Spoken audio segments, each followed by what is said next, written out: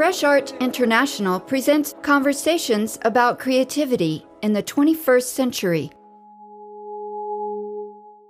This is Fresh Art International. I'm Kathy Bird. We're live streaming on Jolt Radio from Miami, Florida.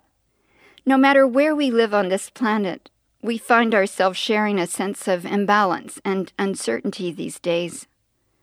Experimental art, by nature embracing risk and precarity, can seize this moment to play a vital role in empowering us. Today we take you to a place where art meets the world. We delve into projects that connect with communities and environments, introducing curators and artists whose passion is social engagement. Their experiments in relational aesthetics, participatory performances, interactive installations, community events, and inside-outside exhibitions invite viewers to become co-creators, to take ownership in the creative process. We'll begin with curator Jochen Volz. In 2016, we meet to talk about his approach to organizing the Sao Paulo Biennial, titled Live Uncertainty. The international art exhibition stands apart from most. Free and open to the public, the biennial takes place in a legendary pavilion at the heart of the city's most popular park. Today we're taking you to Brazil for the opening of the 32nd Sao Paulo Biennial. I meet curator Jochen Volz inside the pavilion that's been home to the exhibition most of its life. We're sitting in a room with glass walls, looking out onto Ibirapuera Park, a vast urban green space that surrounds this building. A team led by architects Oscar Niemeyer and Helio Uchoa designed this building and the park and an array of other venues to commemorate Sao Paulo's 400th anniversary in 1954. These days, up to 200,000 people a day gather here to immerse themselves in nature and culture. The International Contemporary Art Exhibition, free and open to the public, welcomes a huge number of visitors, many for their first encounter with art. Jochen Volz and his team designed the layout of the 32nd Biennial to resonate with the park's spatial dynamic. I love the way you designed the biennial space, like a garden. If you look at the experiences from past editions, very often the biennial has been structured on a more urban principle. So you create a corridor and you create blocks and halls and paths. In an urban logic, things do compare by size, which is, of course, something very different than the garden. Because in the garden, nobody would ever think that it's weird that you have a very big bamboo group and a small stone garden. You would never think that the small stone garden is so small. Or less important. Or less important, because you actually judge by scale and not by size. The idea of a scale, that everything has its own scale, is much more interesting. What we try to do is to take this logic into the commissioning process and into the development of an exhibition architecture that would actually allow for large presentations and small ones, each to their scale. And that allows for a visitor to have an experience with a very diverse form of art making on different scales. The logic and the methodology of the garden became a key. I love how healthy this biennial feels, considering the theme. Let's talk about the title for a minute. Mm-hmm. When we thought about uncertainty and how uncertainty somehow is a guiding principle in the arts, but is so little talked about elsewhere, and when it's used in other fields of society, then it's always linked to notions of fear or notions of crisis. Whereas in arts, the idea of uncertainty and chance and improvisation are very, very present. They're rather a guiding principle. Part of the creative process. Exactly, part of the creating process through the eyes of the arts. One could imagine other ways to understand uncertainty as a guiding principle in other fields. If you think about uncertainty, you need to think very much about everything you took for granted, and maybe that it's not so easy to take it for granted any longer. And the forms of knowledge, or the knowledge ideas that have been dominating our understanding of the world and our role in it maybe are also not so solid as we thought they were.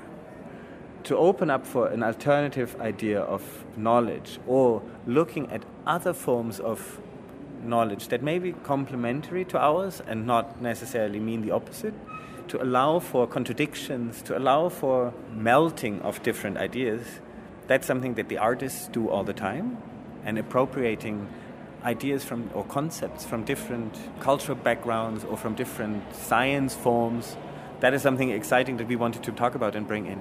Right, so it's, in a way it's a call to action, live uncertainty, exactly. Right? Exactly. Let's just live it, let's do it, let's dive in. And exactly. It looks like all of these artists have. Yes. I love how they've taken your challenge and what they've done with it. The earthworks that are inside.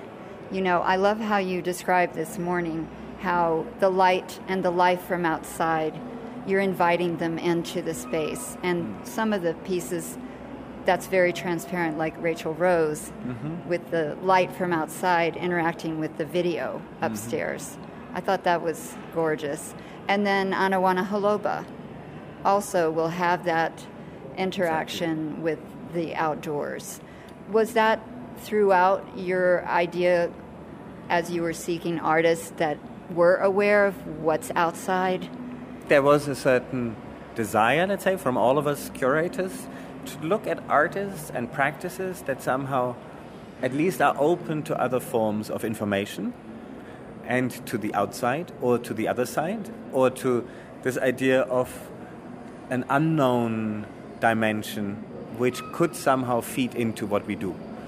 And I think then it became almost a kind of uncertainty then also became a methodology to work with a lot of artists who we commissioned to do something, who we invited to develop a project, and whose outcome is very much based on the discussions we had over the last 1.5 years, and who have responded in sometimes very direct and sometimes more distant, but in different ways, to this conversation and to a kind of changing reality also that we live. And I think the reality that we live and the world around in this country right now, I think you have an advantage being based here. You've invited artists to respond to political circumstances, and today a protest interrupting the press conference. I don't speak Portuguese. Tell me what was happening there. The political instability over the last months have been kind of almost going in parallel to the development of our project. And I believe that, let's say, many of the themes that the biennial wants to talk about or is talking about, be it the distribution of resources, be it other knowledge forms, being it allowing it for diversity or creating this plural space, the question of indigenous cultures, all of these aspects are very important in our curatorial project, let's say, from the very beginning. And they became more and more relevant. What is going on in Brazil at the moment is, of course, let's say it's a parliamentary political power dispute. But of course, there is another layer much, much more violent behind that. All about these questions. It is probably about the resources, about the rights, about social equality, about privileges for some and not for others. What happened today was a protest, a manifestation by a group of artists rather spontaneously to organize themselves and use the platform of the press conference to express their standpoint. It's good that the biennial can be this platform that allows for this form of manifestation and allows for a plural space where different opinions can exist, and it's fine.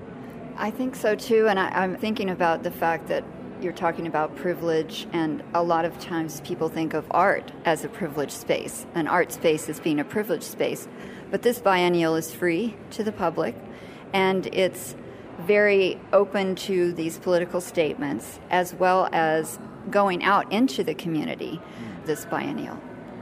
The biennial in São Paulo has a very specific characteristic, I would say, which is that it is probably one of the art events in the world that has the largest first audience with a first contact with art, which has to do with its location in a very popular park. There is a series of projects that are spontaneous, For example, the project of Opa Vivara, which will be activating several times throughout the exhibition period and different spots throughout the city. A performance by Dona Cucama, which has happened in 3 different locations, one in a cemetery close to Avenida Consolação, one in the Museu Afro-Brasil, and one in the pavilion building of the Baiania. One performance for 4 days non-stop by Pope L. It's a mixture of some of the gestures you see in Festa Debutante and this protest manifestation actions. And it switches back and forth, almost from the political to the romantic and back. So for some, the Festa Debutante is an outmoded form of coming of age. This is a extreme version. That's why his little pants. This comes from actually, I got the idea of countries having a civil function of parenting. Then the citizens acting out or, simply bowing under and doing as they're told. O Brasil de hoje, meus filhos dançam e dançam e dançam e dançam até que seus pés viram barro. The performance makes a loop inside the city, taking the same path each day.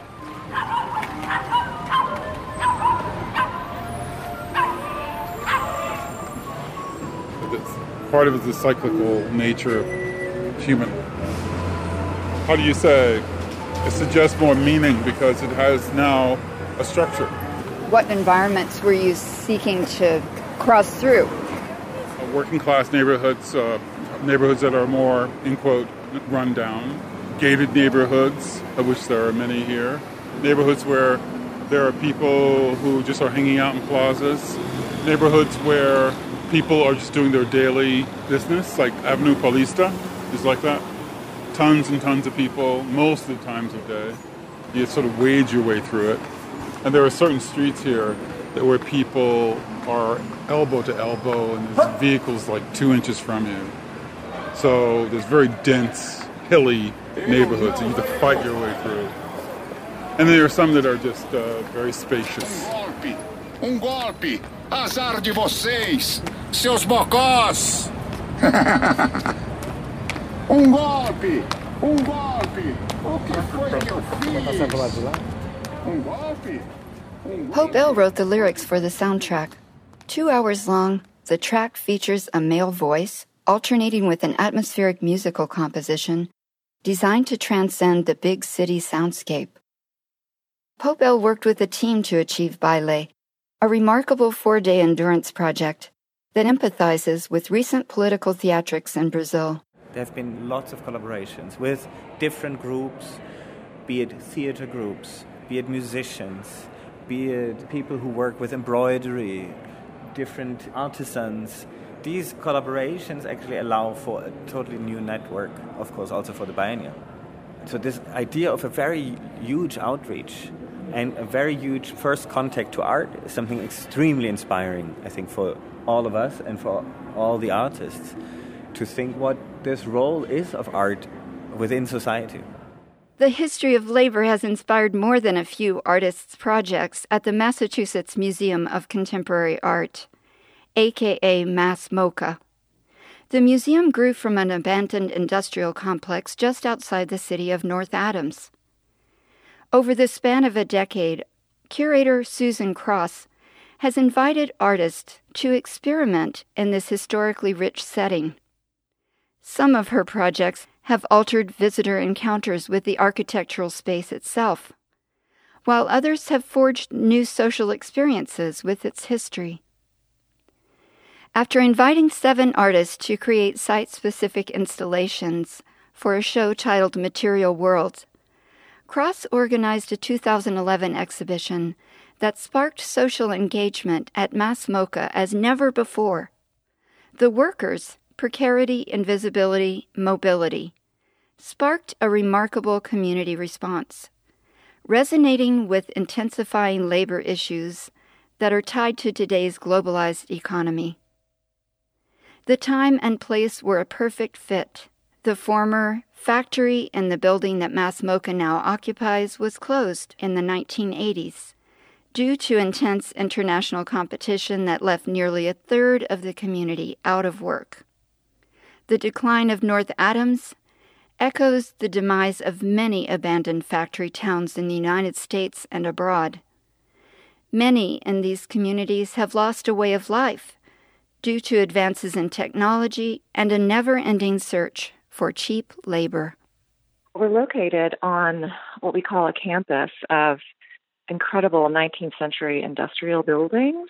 It's sort of a rambling place with lots of courtyards and secret little spots. And I always tell people that when they are walking through and move from one building to the next, that they'll often get lost. And it's just like being in Venice in Italy. You have to sort of give yourself over to that. And you can discover so many things, both in terms of the art and also in the buildings. The history of the building goes back to the 1800s, and it was Arnold Print Works. They printed textiles. They would actually send scouts to Europe and identify some of the more popular patterns and come back and make them in the U.S. And it was a really flourishing business and had a big national profile. And then in the early 1900s, the business was replaced by Sprague Electric, which made capacitors, among other things. But that was what they were known for. And they, too, had a very big national profile. And both companies hired thousands of people from the city and really were a part of the fabric of the city. So when the last few workers left Sprague Electric in the 80s, it left, an economic and emotional void in the city. And Mas MoCA, the idea was born to take over this incredible historic space and create something new out of it and use the museum as an engine for a new creative economy. So many of the artists that come to Mas MoCA to do projects with us, they're so excited to engage with that history, which is almost so timely as well. I mean, we're still working through issues of labor and how economies are changing. And it's a topic that I'm always thinking about. And I think it's in part because of where I am. This building keeps me in mind of workers' histories and the present. So that exhibition, The Workers, grows out of that present-day knowledge that North Adams and the region is redefining its labor force and its economy, and it has this very rich history. It's also related to Material World in that some of those pieces, like Michael Beutler's, he was dealing with Sprague Electric's history. Tobias Putra, his piece, was looking at a nearby kind of engineering marvel called the Hoosick Tunnel, which was built in the 1870s. It was a technical marvel, but of course took a lot of labor and people died. In fact, his ghostly rendition of the tunnel was a sort of a nod to many of the ghost hunters who come up because it's supposedly haunted. That could draw a whole different audience. Well, interestingly, those related to the workers, that show in a way grew out of Material World in a sense too. But that show, The Workers, really got us additional audiences. Suddenly, labor unions were calling me, and it was really interesting. That topic was very personal and striking to a lot of people who hadn't perhaps come to Mas MoCA before. That was a great way to engage others. In fact, one of the works in the show was a performative piece by Santiago Sierra, who does very emotionally intense and physically intense and sometimes very controversial works about labor because he kind of reenacts the problems of labor in his own practice. And I've dealt with industrial labor a lot in different shows, but this piece was actually thinking about military workers. And I recruited a soldier, several actually, to perform in the space. And so that was another audience that suddenly became aware of the museum in a way that they hadn't before. How resonant could it be with the history of the community outside and the global economy, the competition for work, and the uncertainty of the future of what it means to work and what professions are going to be available and which individuals are going to feel like they're left behind if they're not keeping up with technology. All that must have resonated incredibly with the people who visited. It did, and some of the former Sprague employees work at Mas MoCA now in different capacities. Often we reach out to them, and many came to that show and also were involved with the Bureau for Open Cultures project that was part of The Workers. I invited James Voorhees to come and take over a building which we hadn't yet used. He did a series of programs and exhibitions and activities, one of which really dealt with Sprague's history and tapped into the memories of former employees who still live nearby. That engagement was so powerful.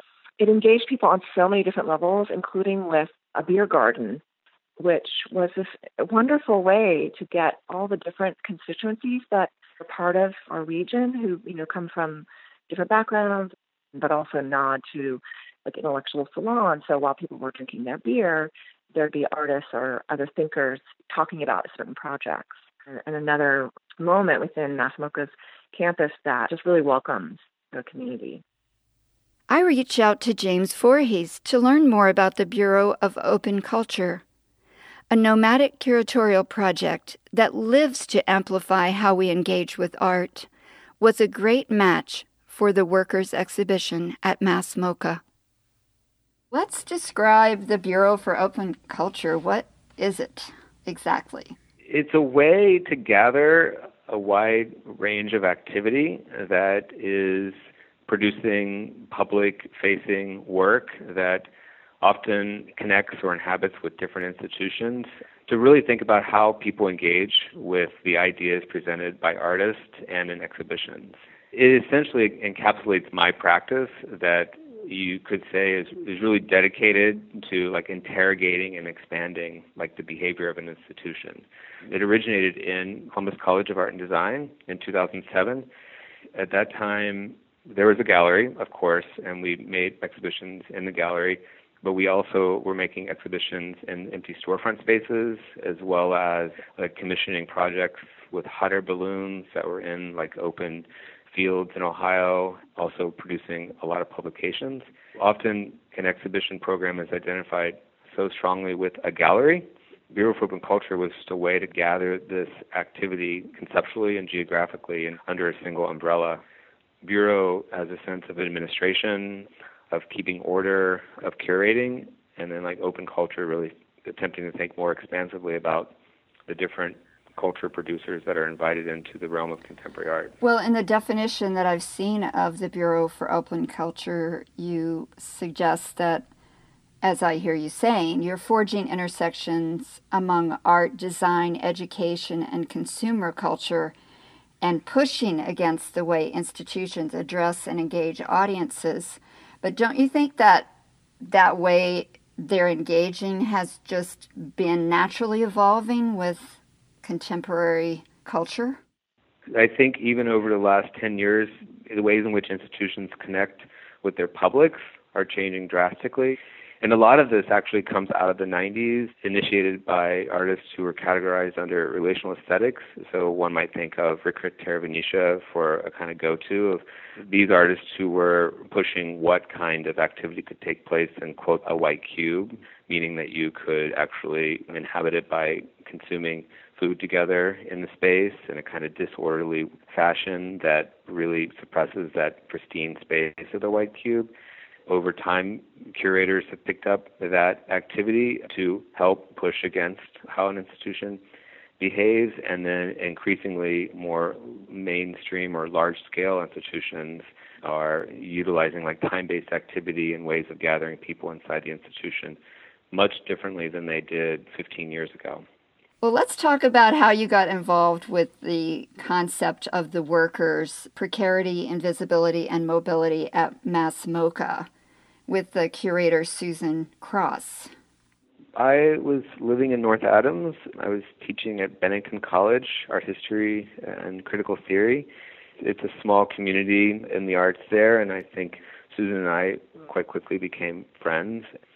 She was talking about this exhibition, The Workers, and I really appreciated it because she understood also the different questions that Bureau for Open Culture was asking in terms of relationship with artists and the value of cultural production, and also these questions around precarity of the immaterial worker, how you and others and all of us is like this constant production of content, but what is the value of that, which is so different than particularly around MassMocha, Sprague Electric, and people clocked in and worked in the space. They clocked out and they left. Now what's interesting is MassMocha is filled with content that is by artists and curators that's actually almost produced around the clock. 1861, Arnold Printworks is established under the name Arnold Harvey and Company. 1870, Arnold Printworks has 100 employees. 1872, fire breaks out, resulting in destroyed work and loss of profit. It was the morning of December 27, 1872, when Arnold Printworks was visited by a destructive fire. The principal building of Arnold Printworks was burned down. Instead of being ruined, the company rose from the ashes. After the fire, Arnold Printworks moved forward with steady and progressive strides under the influence of a master financier and scientific skills. Labor continued. Labor was triumphant. 1905, city's largest single employer, 3,200 employees. 1942, Arnold Printworks closes. 1942, Arnold Printworks turns into Sprague Electric. Sprague Electric was a major component to the city of North Adams and the lifestyle of its employees. It employed 4,137 workers in a community of 18,000. It was the town's highest employer. The plant prospered during World War II and for a long time afterwards. There is no longer any way to distinguish between work and leisure or between economic activities and other aspects of human life. The workers was asking those kinds of questions, and there was overlaps with Bureau of Open Culture. It progressed quite naturally of these discussions and overlapping interests, and Susan graciously invited us to inhabit a building behind the main exhibition spaces, a small building that became the headquarters for where we were for about 4 months, working as a studio. It became a shop where a collective called Red 76 sold local cultural materials, from butter that was produced in Vermont to books and leather goods produced by people in Massachusetts. It also just became this site of constant production of culture and art and bringing people together. You expanded on the architectural space and the history of MassMocha, the building itself, the site as a manufacturing site, by creating these opportunities to think about what that looks like in contemporary life. Yeah, and I think it speaks to many post-industrial towns today that have these amazing physical reminders of the kind of labor that took place in those cities, and then how many of those are no longer used or used to a lesser extent than they were, and how this consumption of culture and art is often becoming a destination and also a source of economic sustenance, you could say. So it's a really interesting situation to look at from the point of view of the role of artists and culture makers in these places and how they're almost the new workers. I think it's interesting how you built out this space for the public conversations, performances, installations, workshops, the little shop, spaces for visiting artists and writers, designers, and thinkers to work, and a beer garden. That was really important. People come to the Berkshires. It's such a lovely place, particularly in the summer, and just thinking about how, Susan and others, we lived there, how nice it would be to sit at picnic tables in that grassy area along the river in the evenings. And in terms of consumer culture, I really like to think about how these very familiar forms, like a beer garden or a bookshop, are ways to unify people from very different backgrounds. How can a form of a beer garden be presented so people can experience it just as a beer garden? And then also people can come there, and because they'll see different advertisements and tabletop things stating of when an artist talk will take place in the beer garden, or a walk around the Berkshires learning about the different histories of the environment and the river that was changed by the Army Corps of Engineers. So the beer garden or a bookshop is a bit of a net to help art reach people who may not understand at first that that's what they're engaging with. It became sort of a wayfinding device. Yeah, exactly. It led to knowledge acquisition. It led to experiences. It was a social space. You actually have a legacy. She tells me that the space has been claimed by another artist who's operating in a similar way, using that beer garden again. I've watched that transform over the years. That's so rewarding to think that we could be there and initiate something, and another artist or the institution continues to build on it. It was such an unforgettable experience, and I think as sometimes happens in these things, it's a combination of the personalities of the artist and the time and attention we have to give to something, and just also the undivided support from the institution, but even support meaning challenges, how the institution, MassMocha and Susan were really engaged with how to make it better, by asking lots of questions. I love that kind of working relationship. The exhibition unfolded in modules. One image that Susan shared with me, we see a sailboat that appears to be made of foraged materials, and the sail looks like a banner. That was done by Dylan Gauthier and Kendra Sullivan. It was a series of boat building workshops by a collective called Free Seas, and they're based in Brooklyn. And they came up over a period of weeks and just looked around and thinking about what kind of projects they would like to do, how they would like to engage with the ecology of the area. And we held informal workshops with people in the area and then concluded the summer with a module of a public boat building workshop. And part of that also was looking at the materials at hand and the banners and how they could be utilized for repurposed for sales. That was such a rewarding experience because it was just like we're making these boats out of bamboo and also other recycled materials and wrapping the bamboo frames with the banners. But by that time, it was September, and we had really poured through a number of people, and we had just galvanized the community in a way that people were constantly coming to the event. And we built boats, we put them on top of the cars, and then it's so gorgeous in the Berkshires. And we just went up to North Pond, which was a destination during the summer, and spent the remainder of the afternoon on the lake with these boats. Did the sail work, actually, or were you paddling? They're paddling mostly, yeah. Still, the effect is, the visual is fabulous. All the models had these particular themes that were guided by artists, and then we helped essentially produce them. And I think in terms of your questions around engaging the viewer, I think that's the responsibility I see as a curator, as an institution, is how to see what the artist wants to do, understand how to communicate it to a public, and then begin to round that public up over time so that they feel as if they have something at stake in what you're doing.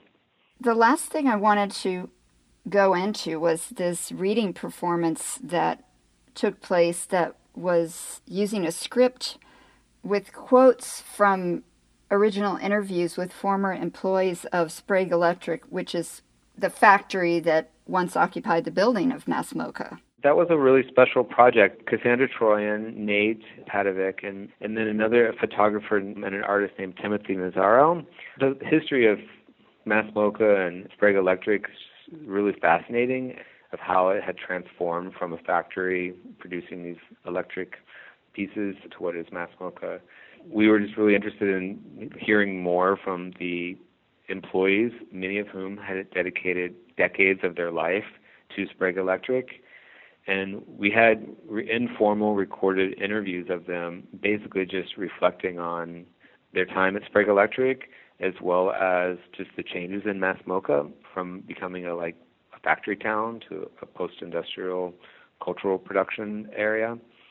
We recorded all those and interweaved them with different transcripts from public meetings in Massachusetts in the 70s that was looking at the crisis basically that was happening because so many factories were closing and a lot of the work was being sent overseas.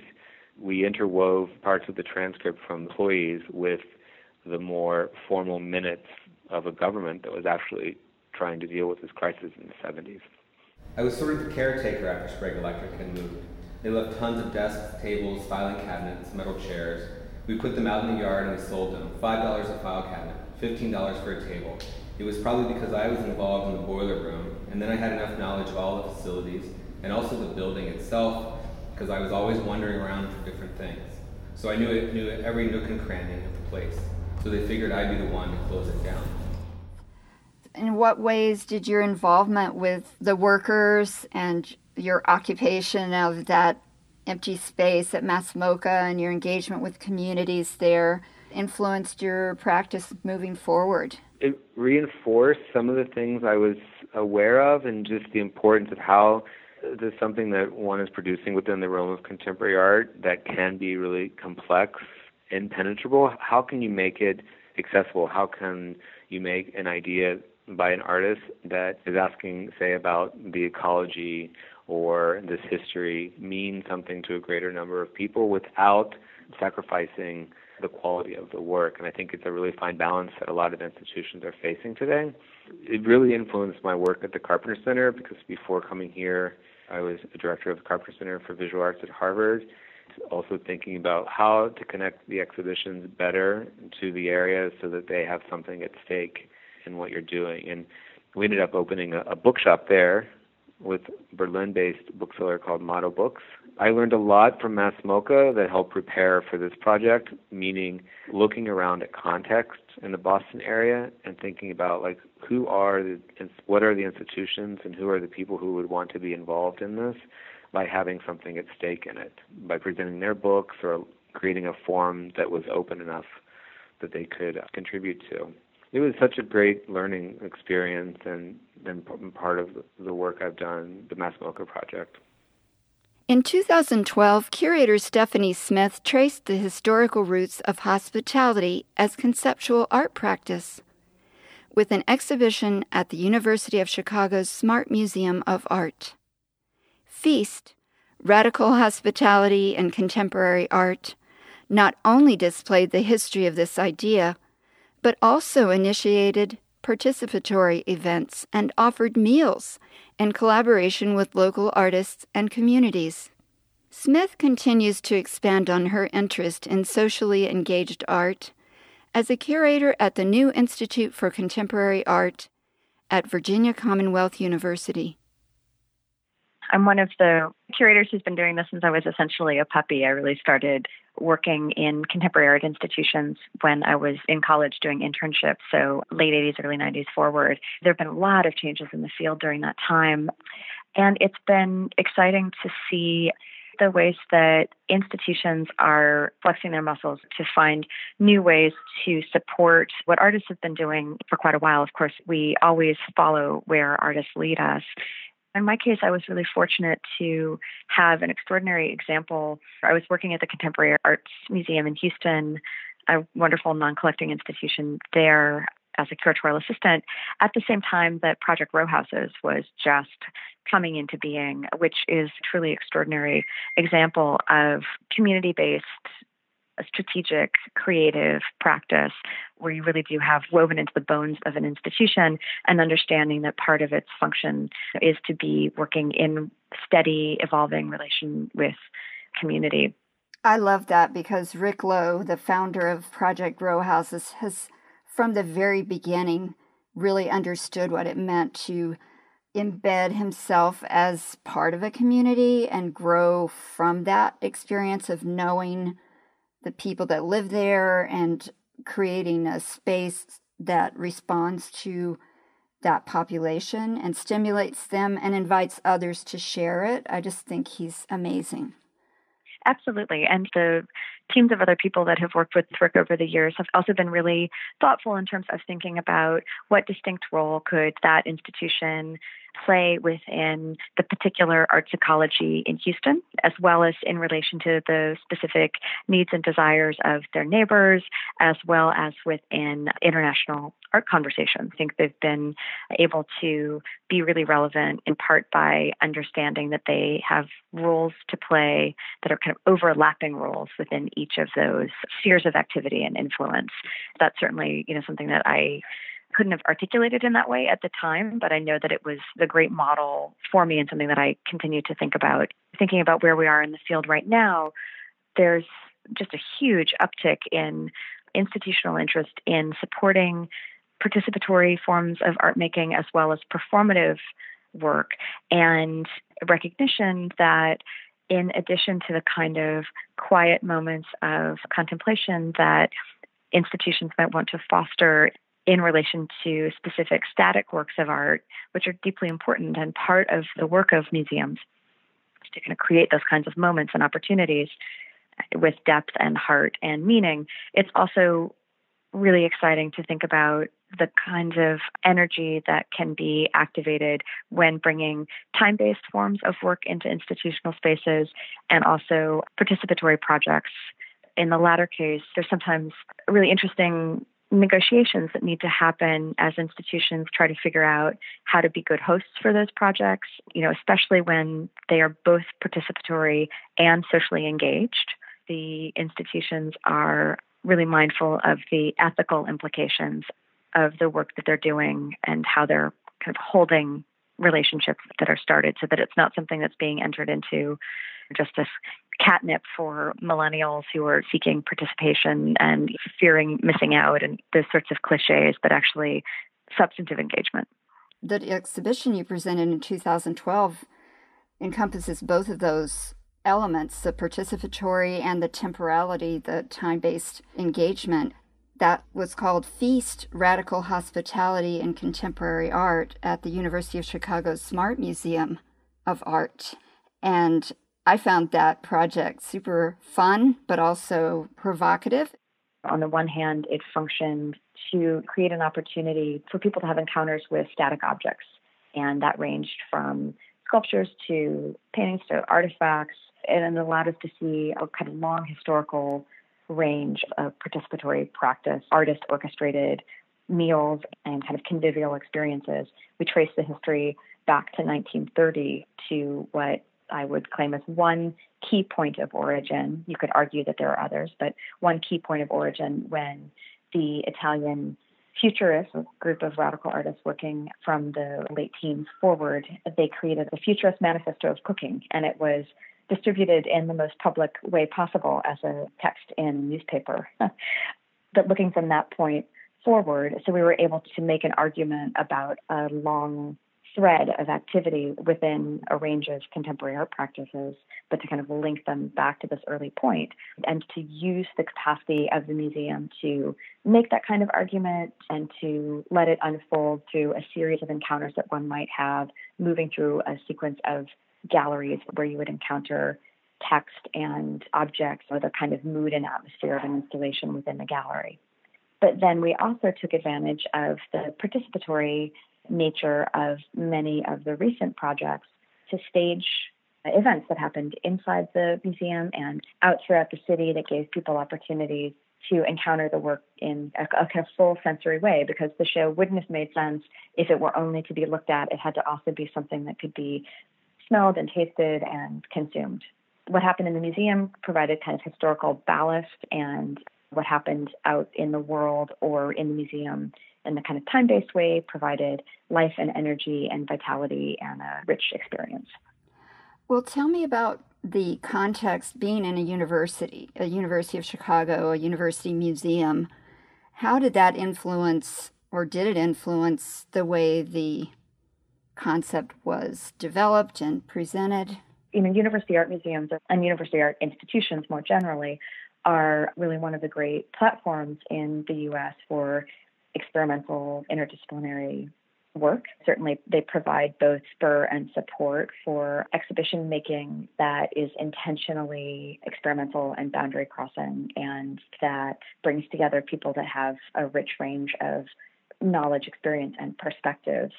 I wanted to talk about a few of the artists you invited to participate, and let's start with Theaster Gates. He obviously is a huge influence in Chicago through Dorchester projects and all that he's done to work on the South Side and develop projects that integrate that community with the rest of the city. For Feast, we conceptualized a project that took two different forms. So really thinking through this question of what aspect of the practice could be well supported within the gallery setting and what would be best held on site at Dorchester Projects, which is a group of houses on Chicago's South Side, a fairly quick drive from the University of Chicago and the Smart Museum. So there's a kind of geographic proximity, but they're not quite right next to each other. And these are houses that, Theaster has been purchasing over a number of years and turning into sites for all kinds of different creative and community-based activities. And soul food and cooking and meals have been part of the ways that he's activated that site. So it was an installation itself within the museum. There was a direct connection to what happened at Dorchester Projects because we arranged to have a series of dinners that Theaster orchestrated and hosted. It happened in one of the houses, this very warm space, all, this beautifully reclaimed wood, long tables, skinny tables, so people are all kind of close together. And we had somewhere between 20 and 30 people at each of these dinners. And the guest list was half curated by the SMART and the After working in collaboration to have an interesting mix of people. And then half of the seats at the table were by chance, by lottery. So you could submit your name online or by coming into the SMART, and then we would have these drawings to select the other half of the attendees. And so these dinners were beautiful. They were sequenced with a real sense of ritual.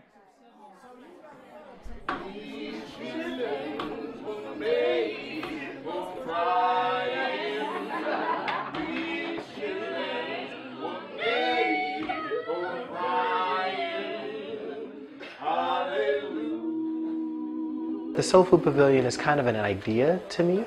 It's the opportunity to make a space, convert a space, transform a space into one where amazing food interactions can happen. And they'll happen around the question or the conversation about the foods of Black people. So what we did is we took this catfish and we gently smoked it so that it stayed moist. You know, the history of foods in America for African Americans is a really complicated story. Chow chow kept coming up, which is this collaboration of many vegetables and this pickled essence, and allows many dishes to really, really take on a character that is familiar in the real deep and heart of the South. Foods represented a kind of inferior relationship to a really dark past. So these are greens that are cooked with smoked turkey, and the hoe cakes. When people were working in the fields, they would mix this cornmeal together and cook them on the sides of the steel of the hoe. The dinners for me, they give me an opportunity to leverage ritual, to ask hard questions maybe in ways that people don't normally talk about in Chicago, with groups of people who don't normally get together, right? It was the place where my people learned passion. African fables reborn. The After would plan them and punctuate them with different moments of musical performance and collaboration with his musical collaborators, who are called the Black Monks of Mississippi. They would have sermons where he would invite colleagues, friends, neighbors, other creative practitioners to speak in whatever way made sense to them.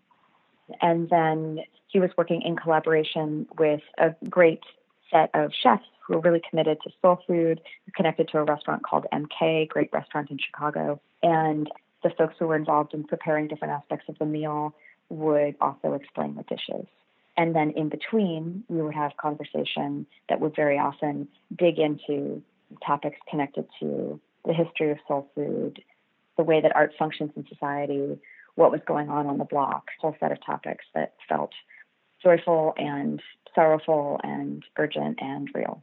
Well, I also love how you brought in the relationship with the Fluxus movement by inviting Allison Knowles and her Identical Lunch into the conversation. Yeah, that was really a special part of the project. We chose to focus on her Identical Lunch project, which involved eating the same tuna fish sandwich over an extended period and creating a focused ritual of that practice. So at the SMART, we did two things. We had the lunch out on view in the gallery. We had it available on the menu in our cafe. So you could go and purchase that particular tuna fish sandwich prepared according to Allison Knowles' specifications and eat that lunch and participate in her conceptual artwork. I thought it was funny. I was reading the story of the Identical Lunch and that she herself just was in the habit of ordering the one thing she thought was edible at a certain diner, and she would just order the same thing because it was safe, and then it became a performance. Yeah, no, it's beautiful. I mean, that's the genius of Fluxus overall, is that focused attention on small aspects of everyday experience that can be transformed into something extraordinary through that precise care and just through the reframing potential. Well, I think you achieved it beautifully. Just by nature, this exhibition engaged with viewers on so many levels. It was fun to watch people engaging with the show, and also really exciting when the exhibition traveled. We were able to collaborate with several other institutions to send feast across the country after it closed at the SMART. And in each venue, the institutions both hosted some of the projects that had been part of the SMART Museum's original presentation and kind of hosted new events, and then they also customized and brought new projects in that were relevant to their audiences and institutions. What did you take away from the Feast experience that has influenced your projects since then? Overall, the major thing that I took away from Feast was a recognition that there's great enthusiasm and appetite on the part of audiences right now to engage with projects like Feast that create opportunities to dig into social issues, that touch on topics that are percolating within society, and that give people opportunities to have a range of experiences that include more traditional ways of navigating institutions, but also open up new kinds of experiences that allow them to connect with art and with other people in surprising ways.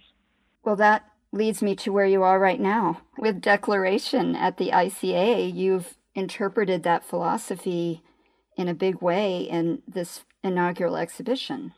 So we just opened our doors to the public for the very first time. This is brand new, non-collecting contemporary art institution at Virginia Commonwealth University. The response so far has been very, very positive, both in terms of press response and public engagement. Richmond is a city that hasn't had an institution of this scale solely dedicated to contemporary art. So it was really exciting to see so many people coming out to be part of our opening events who were at full capacity. So we had 6,000 people through the ICA. It was the most diverse crowd I've ever been with in a visual arts institution in the States, in all of the ways that you can think about diversity, and really engaged crowds of people looking at art and connecting with each other, and absolutely responding to not only the more traditional works, but also really engaging with a number of participatory and collaboratively produced works. There's art that speaks in many ways for looking, for listening, for participating, and that you also have projects that collaborate with Richmonders. It felt very important to declare our intention as an institution to be a place that is working at the edge of the new, and that also we wanted to create projects that reflect many of the ways that art is functioning now. So that includes painting, photography, of course, but also sound works, media works, participatory works, performance, things that are inside the institution and also extending out into the world. We also wanted to declare our commitment to the socially transformative power of art and artists. So all of those aspirations are made manifest in the show.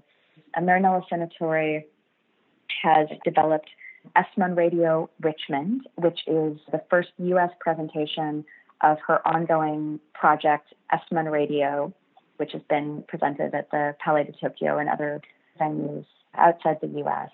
And it's essentially an installation that has a very particular design, look, and function. It's set up to function as a recording space. So it occupies one of our galleries. And during public hours, visitors can drop in and use this recording setup to make their own declaration. I was just going to say, they can come and record a declaration. They can indeed. And so, so people are leaving their recordings and they then get uploaded by Marinella's team onto the Estzman Radio podcast site. That happens on an ongoing basis over the course of the exhibition, and then they will remain there as an archive after the show closes. Hello, my name is Marinella Senatore. I'm talking from Italy, in Rome, where I'm based. And since 2006, I work within the field of contemporary art, making participatory and socially engaged projects involving entire community in our works. For the exhibition Declaration at ICA, I will present a project that I started some years ago. It's called Estzman Radio. It's a free radio, actually, a podcast radio that everybody can contribute of.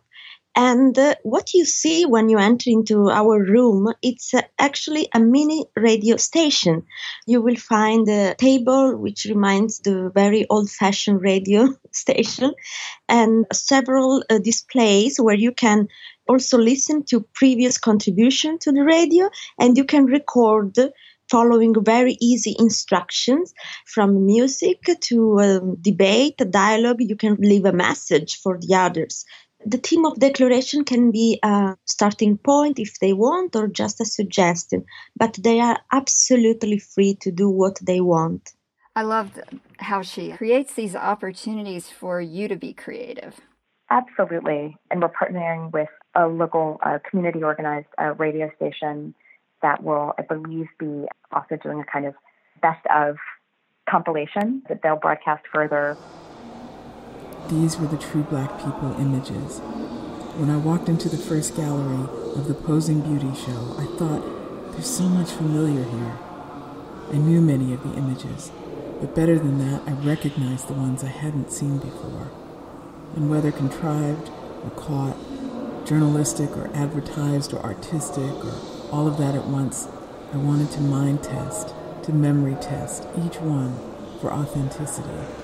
Authentic beauty, inner beauty, social beauty, defensive beauty, beauty as tool, as weapon, captured, held, immortalized, institutionalized, mainstreamed, bought, collected, interpreted, and redelivered. And then we're also inviting several local colleagues who are, great conversationalists and interested in radio as a medium, who will be hosting certain sessions over the run of the exhibition as well. So there'll be some curated conversations in addition to the more casual and completely public discussions. Congratulations on this project. I think it takes you up to a whole nother level of viewer engagement, I would say. There's so many dimensions to this. What do you think? No, absolutely. I mean, hopefully there aren't so many dimensions that it's overwhelming, but we really did want to start with this primary declaration on the part of the ICIS as part of our deriving sense of ourselves as an institution, that we believe in the socially transformative power of art and artists, whether that takes the form of an encounter with a painting in the galleries or a performance out in the city. We want to be sure that we're providing a rich range of opportunities for people to connect with art and each other in ways that matter here and now. This is Fresh Art International. I'm Kathy Bird. In today's conversations about art that sparks social engagement, we introduce curators and artists who consistently seek ways to connect with individuals and communities in the world outside the art scene. We share their personal philosophies about social experiences and how they work alongside the infrastructure of museums and art biennials. We invite you to think about how these artists and curators have elected to pose enduring questions about the meaning of art. In work that translates the diverse activities of labor unions, communal dinners, beer gardens, and political protests, they offer potent reminders of our collective capacity for change. To learn more, visit freshartinternational.com. You'll find more than 200 conversations with curators and artists from around the world, anywhere you go for podcasts. We bring you stories of contemporary art and culture thanks to the contributions of listeners like you. And with funding from the Knight Foundation and Locust Project's Warhol-funded Wavemaker grant. The Emily Hall Tremaine Foundation is one supporter of this program.